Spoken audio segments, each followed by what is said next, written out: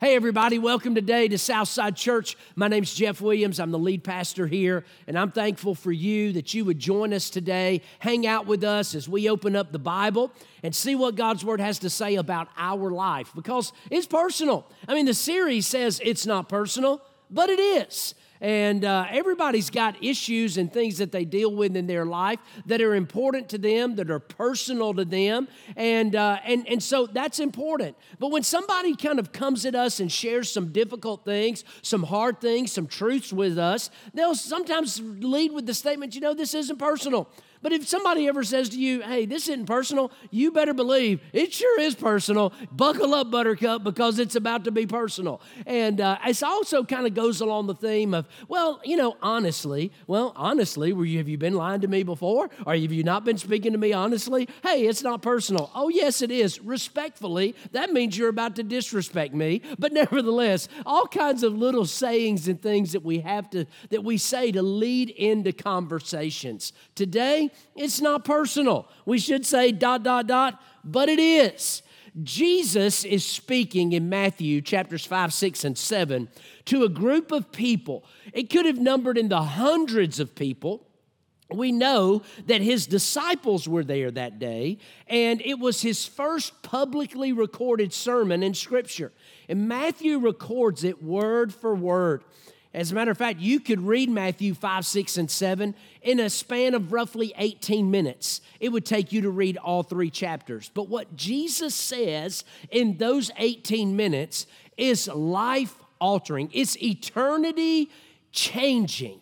And it is groundbreaking, not just in our lives today, but it was definitely so for the lives of them that day. Because he was coming to usher in a brand new covenant. What they had was the Old Covenant, the Old Testament, that was built around the law. They call it the Mosaic Law, the Law of Moses, Genesis, Exodus, Leviticus, Numbers, and Deuteronomy, the books of Moses. And inside of those books contain the law that God gave Moses to the Israelite people as they left Egypt, moving into the Promised Land, a set of laws that would govern a nation that the nation of Israel still lives by today. And so much of Western civilization is built around so many of those things. And so Jesus is teaching the people. He's trying to usher in the fulfillment of that law and the beginning of a time of grace. From the Old Covenant to the New Covenant, or the Old Testament to the New Testament. One does not mean ancient and outdated, and one means new and fresh. It means one is a foundation, and two, the second, is the fulfillment of that in a person that came to save you from your sin. This is what we see. Jesus turns his attention now to the Mosaic Law, the foundation of Jewish national life, their moral, ceremonial, traditional way of living life. This is it. Jesus turns his attention there. So what we have seen, and I just want to walk all the way through these three chapters, however long it takes us. We began with the Beatitudes, the opening 9 statements that Jesus makes that is an introduction to the sermon. Then he goes into a time of talking about how to make that visible in our lives, salt of the earth, light of the world.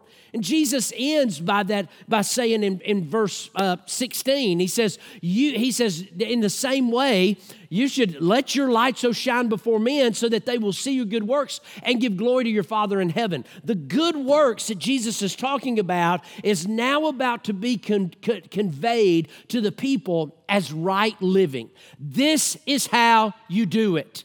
And so now he turns his attention to his body of work, to what he has come to do and establish for not just the nation of Israel, but for everyone who chooses to believe. The crowd was wondering how Jesus' teaching related to what they had been taught all of their lives, because what they had been taught and what had been demonstrated in front of them was that religion was so far above them that they could never really achieve or attain what they were seeing with their eyes. The law of Moses, the teaching of God, the Mosaic law contains some 613 laws, regulations. And what the people were seeing, what they were hearing from the Pharisees, the scribes, the religious leaders, is that you had to adhere to all of those. If you wanted to follow God, if you wanted to trust God, you had to adhere to all of those. And what the Pharisees and the scribes had done over time, over a period of 400 years, they had built safeguards out around those 613 laws that made so that they made sure we don't want to break those laws, so we're going to build some laws around it so that we don't break those. But in order for us not to break those, we're going to build some more so that we don't break those. And then we're going to build these so that we don't break those. And they had added hundreds of laws on top of it that made religion look so unattainable, unwanting in their life. They didn't want it because it was such a turnoff. Because the people led with a fake facade that they knew wasn't real. The kind of person God blesses, that's what we see in the Beatitudes. And the kind of person God uses, salt of the earth, light of the world, come first. Now we move into a portion of Scripture where we see the kind of Savior that God sent. So we see first the kind of person God blesses, and then we see the kind of person God uses. But in order to experience the blessing of God and be the kind of person that God uses, you've got to understand what kind of Savior He sent for you and I to believe in. And when we see this, I believe you would say, no wonder they call Jesus the Savior. We hear the term GOAT, greatest of all time. Man, we can apply it to the Michael Jordans of the world or the LeBrons or all of these different types of people. When it comes down to it, the one who stands head and shoulders above everybody and everything is the Lord Jesus Christ. He's the GOAT, the greatest of all time. And I believe when we walk through some of these passages, you'll sit back and say, man, no wonder they called Him the Savior. Number one, this is what we see. It's not personal, but it is. It's not about you. When we read these passages and we look at this right here, this is not about you. The religious leaders made it about them. They wanted it to be about them. It was very much a look at me kind of faith and religion. But what Jesus is beginning to teach in this setting is this very principle. This is not about you. Hey, it's not personal, but it is. He says this in verse 17, Matthew 5:17. Don't assume, Jesus said, that I came to destroy the law or the prophets. I did not come to destroy them, but to fulfill them. The rub that Jesus was facing right now was the fact that He didn't come from a traditional Jewish upbringing or a school or following a certain rabbi. Jesus was doing things that were unorthodox. He was healing on the Sabbath. He was doing things that were contrary in man's eyes to the law. And so what they were seeing was someone doing something contrary to what they assumed the law to be and say. However, Jesus was not living contrary to the law. He was living and teaching exactly how the law was intended to be. The Pharisees had made it something that it was not achievable, something that people didn't want. Jesus is saying that's not it at all. If you want to know how it was supposed to be, look to me. Come follow me. This is how you do it. Don't assume that I came to destroy the law. And that's what they were saying. Don't follow Him. He's doing something that is ungodly. Jesus said, I didn't come to destroy the law. I came to fulfill it. I came to show you exactly how it was meant to be. What Jesus was doing here, what He was about to say and what He was about to teach was going to be hitting these Pharisees with a sledgehammer. Man, he was bringing a sledgehammer to this thing. It was going to shock and send shock waves through the nation. That's why they killed him. They killed him because what they thought they were doing was an honor to God. It was not. They killed the author of life because they didn't understand, they didn't listen to what he was trying to accomplish, and because of that, they totally missed him. Jesus said here in the very beginning, he tells them, I'm not here to destroy the law. I came to fulfill it. See, Jesus was teaching something that was not yet completely possible. What Jesus was saying in these scenarios and in this sermon, okay, a lot of what he was saying was not completely possible yet for people to follow it. Because it's not possible until our heart is transformed by the Savior.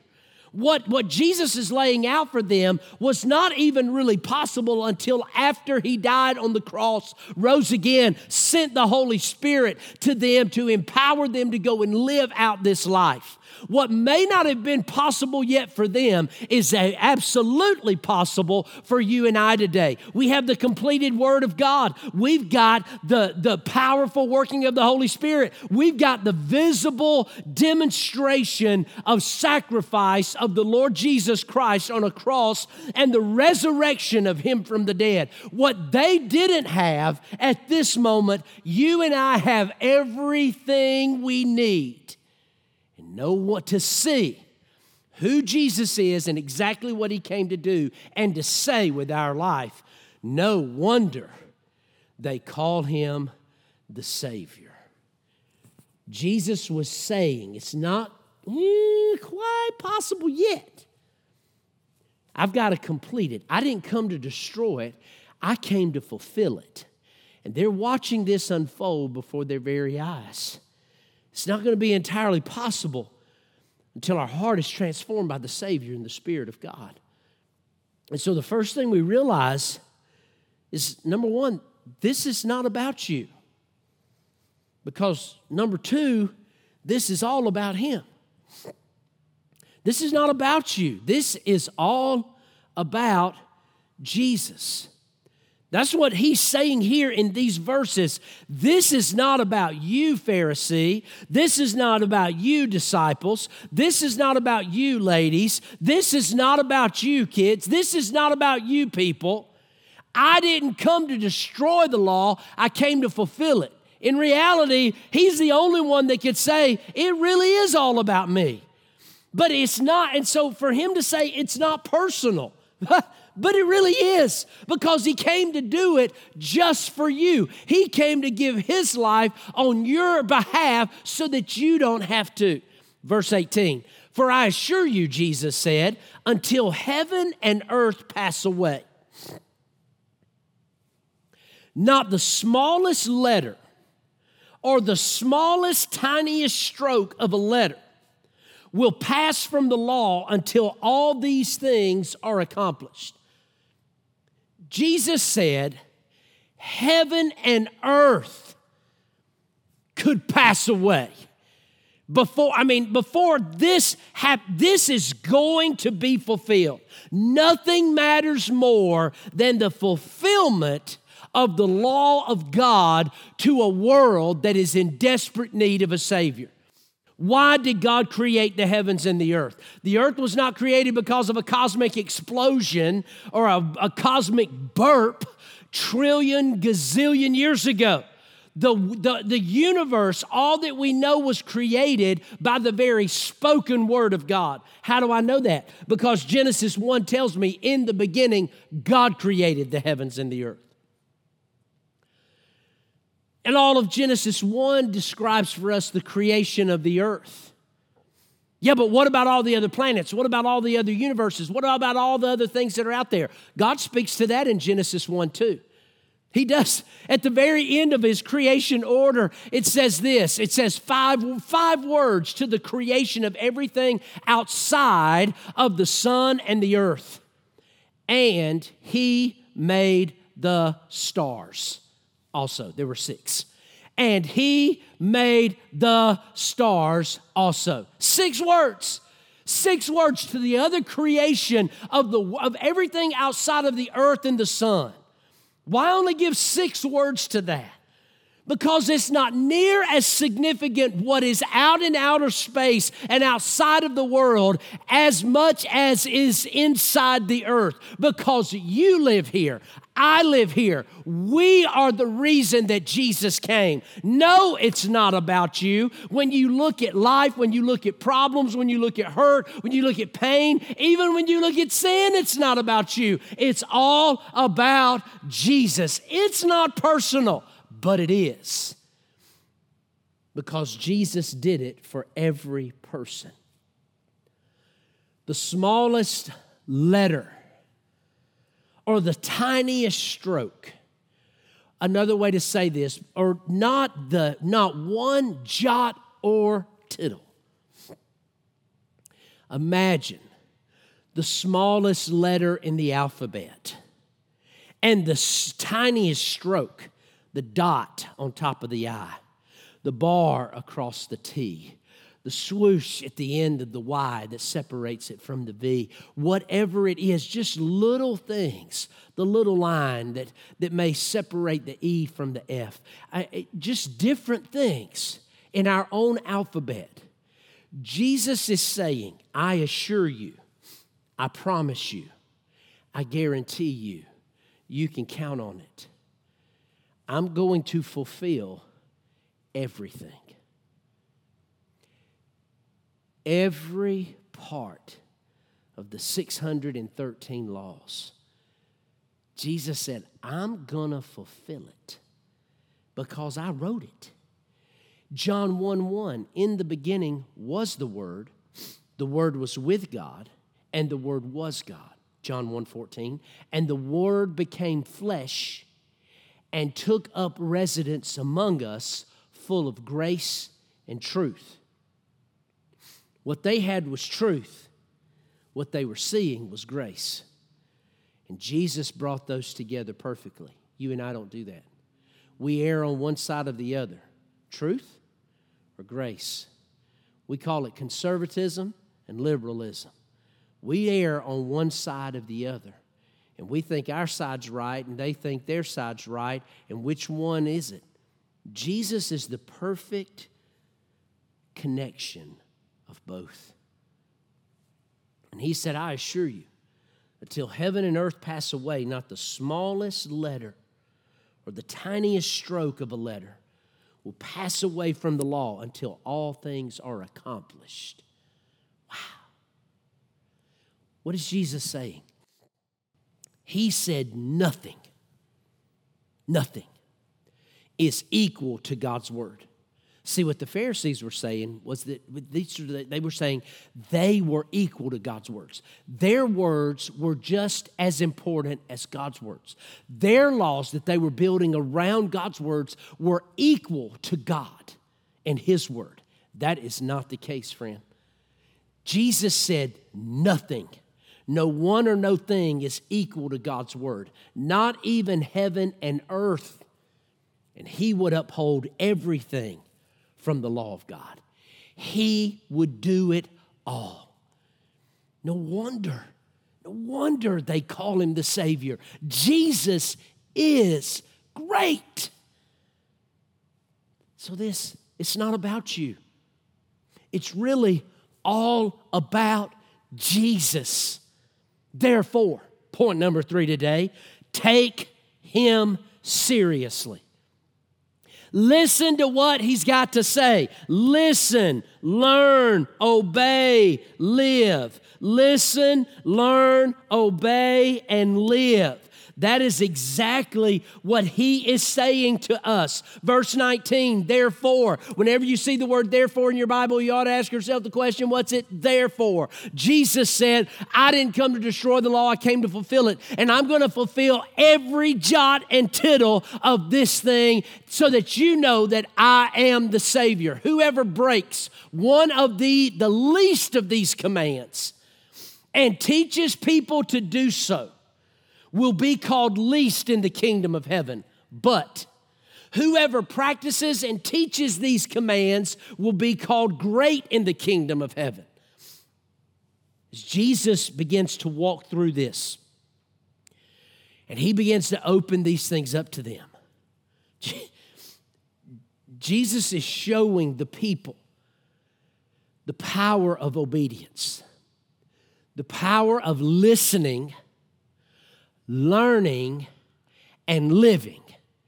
Listening, learning, and living what Jesus has to say. He said, teaching the people one of the least of these commands. Whoever breaks one of the smallest parts of these commands and leads people to do the same will be called least in the kingdom of heaven, but whoever practices and teaches them will be called great. What he's laying the foundation for is to show us that no one can accomplish this apart from Jesus. The Pharisees were saying, come do what we do because we are equal. We are the same. Our righteousness is what you need to see. Jesus is about to hit them with a sledgehammer and go, you're just as guilty as they are. Everybody's guilty. No one is righteous. No one is good enough. No one is godly enough. You can't get to God on your own. It can only come through the Messiah, the Savior, Jesus the Christ, the Son of the living God. Jesus was putting the law back into perspective as the rule of life for the people to whom it was given. He said they've taught it wrong. Jesus would see people sick, broken on the Sabbath. And that God's law didn't say you couldn't heal on the Sabbath. Man's law did that. We were not made for the Sabbath, Jesus said. The Sabbath was made for us so that we could stop what we're doing. Focus our life or our moment of our day or our week on the Creator God, the Savior Christ, and the blessed Holy Spirit, and enjoy Him in a moment. This isn't about you. This is about Him. And if that's the case, therefore, take Him seriously. And if you're going to take Him seriously, first you got to see your sin and how that separates us from God. And then we want to go to His Word so that we can see the incredible nature of the Savior. No wonder they call Him the Savior. If you're going to take Him seriously, you do that so that you can follow Him faithfully. I can't follow Him faithfully if I don't take Him seriously, if I don't trust Him as my Savior and take the focus off of me and put it onto Him. No wonder they call Him the Savior. Jesus said, for I tell you the truth. I think He says this some 13 or 14 times over these 3 chapters. I tell you the truth. He says it over and over and over again. You have been taught this, but I say this. Unless your righteousness, your good deeds, your right living surpasses that of the scribes and Pharisees, you will never enter the kingdom of heaven. This is what everybody thought in that moment. Great. We already thought God was so far away, and they have made themselves so much higher than us. If they can't go, how are we going to get to go?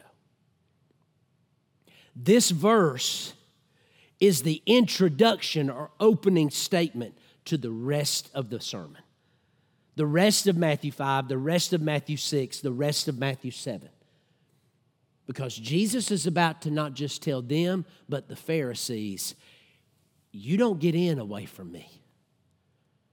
I'm the only way you get to heaven.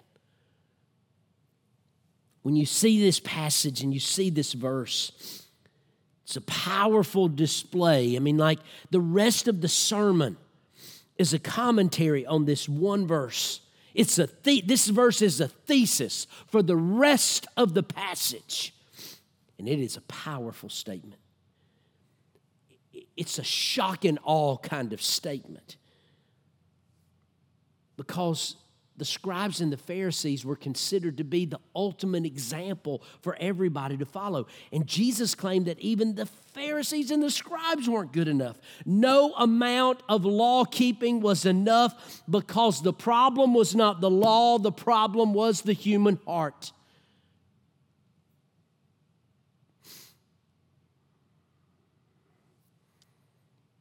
See, this is what Jesus was doing. Jesus was declaring war on religion.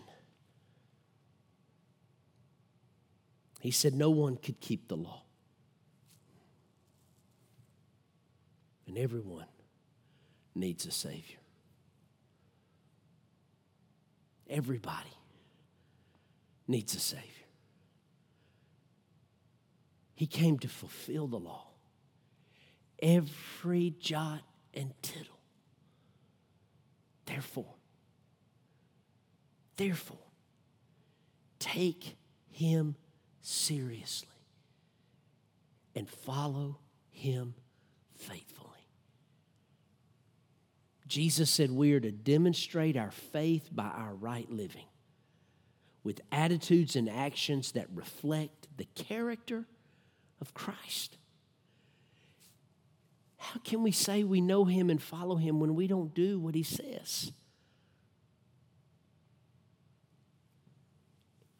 When we listen to it and we learn it and we live it, that's when true righteousness comes. So how can you and I fulfill the law? How can you and I fulfill this law? All 613 rules and laws. How do we do this? It's so simple. By surrendering to the Holy Spirit and allowing him to work in our lives. Pastor, am I supposed to go learn all 613 laws and remember them and follow them? No. What am I to do? How do I fulfill the law? You go to the one who fulfilled it for you. You start at the cross. You look up at Jesus, and you realize he's the fulfillment of every one of those things. And he did it for you. It's not personal, but it is. No wonder they call him the Savior. If you don't know Christ today, if you don't know who Jesus is, if you don't have a relationship with him, over the past several weeks in our church, we've seen so many people trust Christ and follow him in baptism, saying they want a relationship with him. Do you have one? Do you want one? The shape of our world, the condition of the things that are going on around us should scare us to death. Or scare us to Jesus. Because when you know God, you don't have to spend time getting ready to meet him. The person that's ready, they don't have to spend time getting ready. Are you ready? If you don't know Christ today, pray this with me. Pray this with me today. Say, Father God, I believe in you. I believe you sent your Son to be my Savior. Say to Jesus, Jesus, forgive me for my sin. By your grace, make me right with you. Say to him, Jesus, be the Savior and Lord of my life, because I'm ready. I'm ready to follow you, put my faith and trust in you. I'm ready to say yes to you today. Amen. Hey, if you prayed with me today, I'd love for you to let us know in the comment section below. Maybe you'd even go to our website, southside.online. Send us an email letting us know, I said yes to Jesus. Or maybe you take another step. If you live in our area, come to one of our 2 locations. Visit us, see one of our pastors. Come see me and tell me, Pastor, I saw it online, I prayed with you, and I said yes to Jesus, and I'm ready to take the next step. Let us help you do that. It would be our pleasure to serve you. God bless you. I hope you have a great day.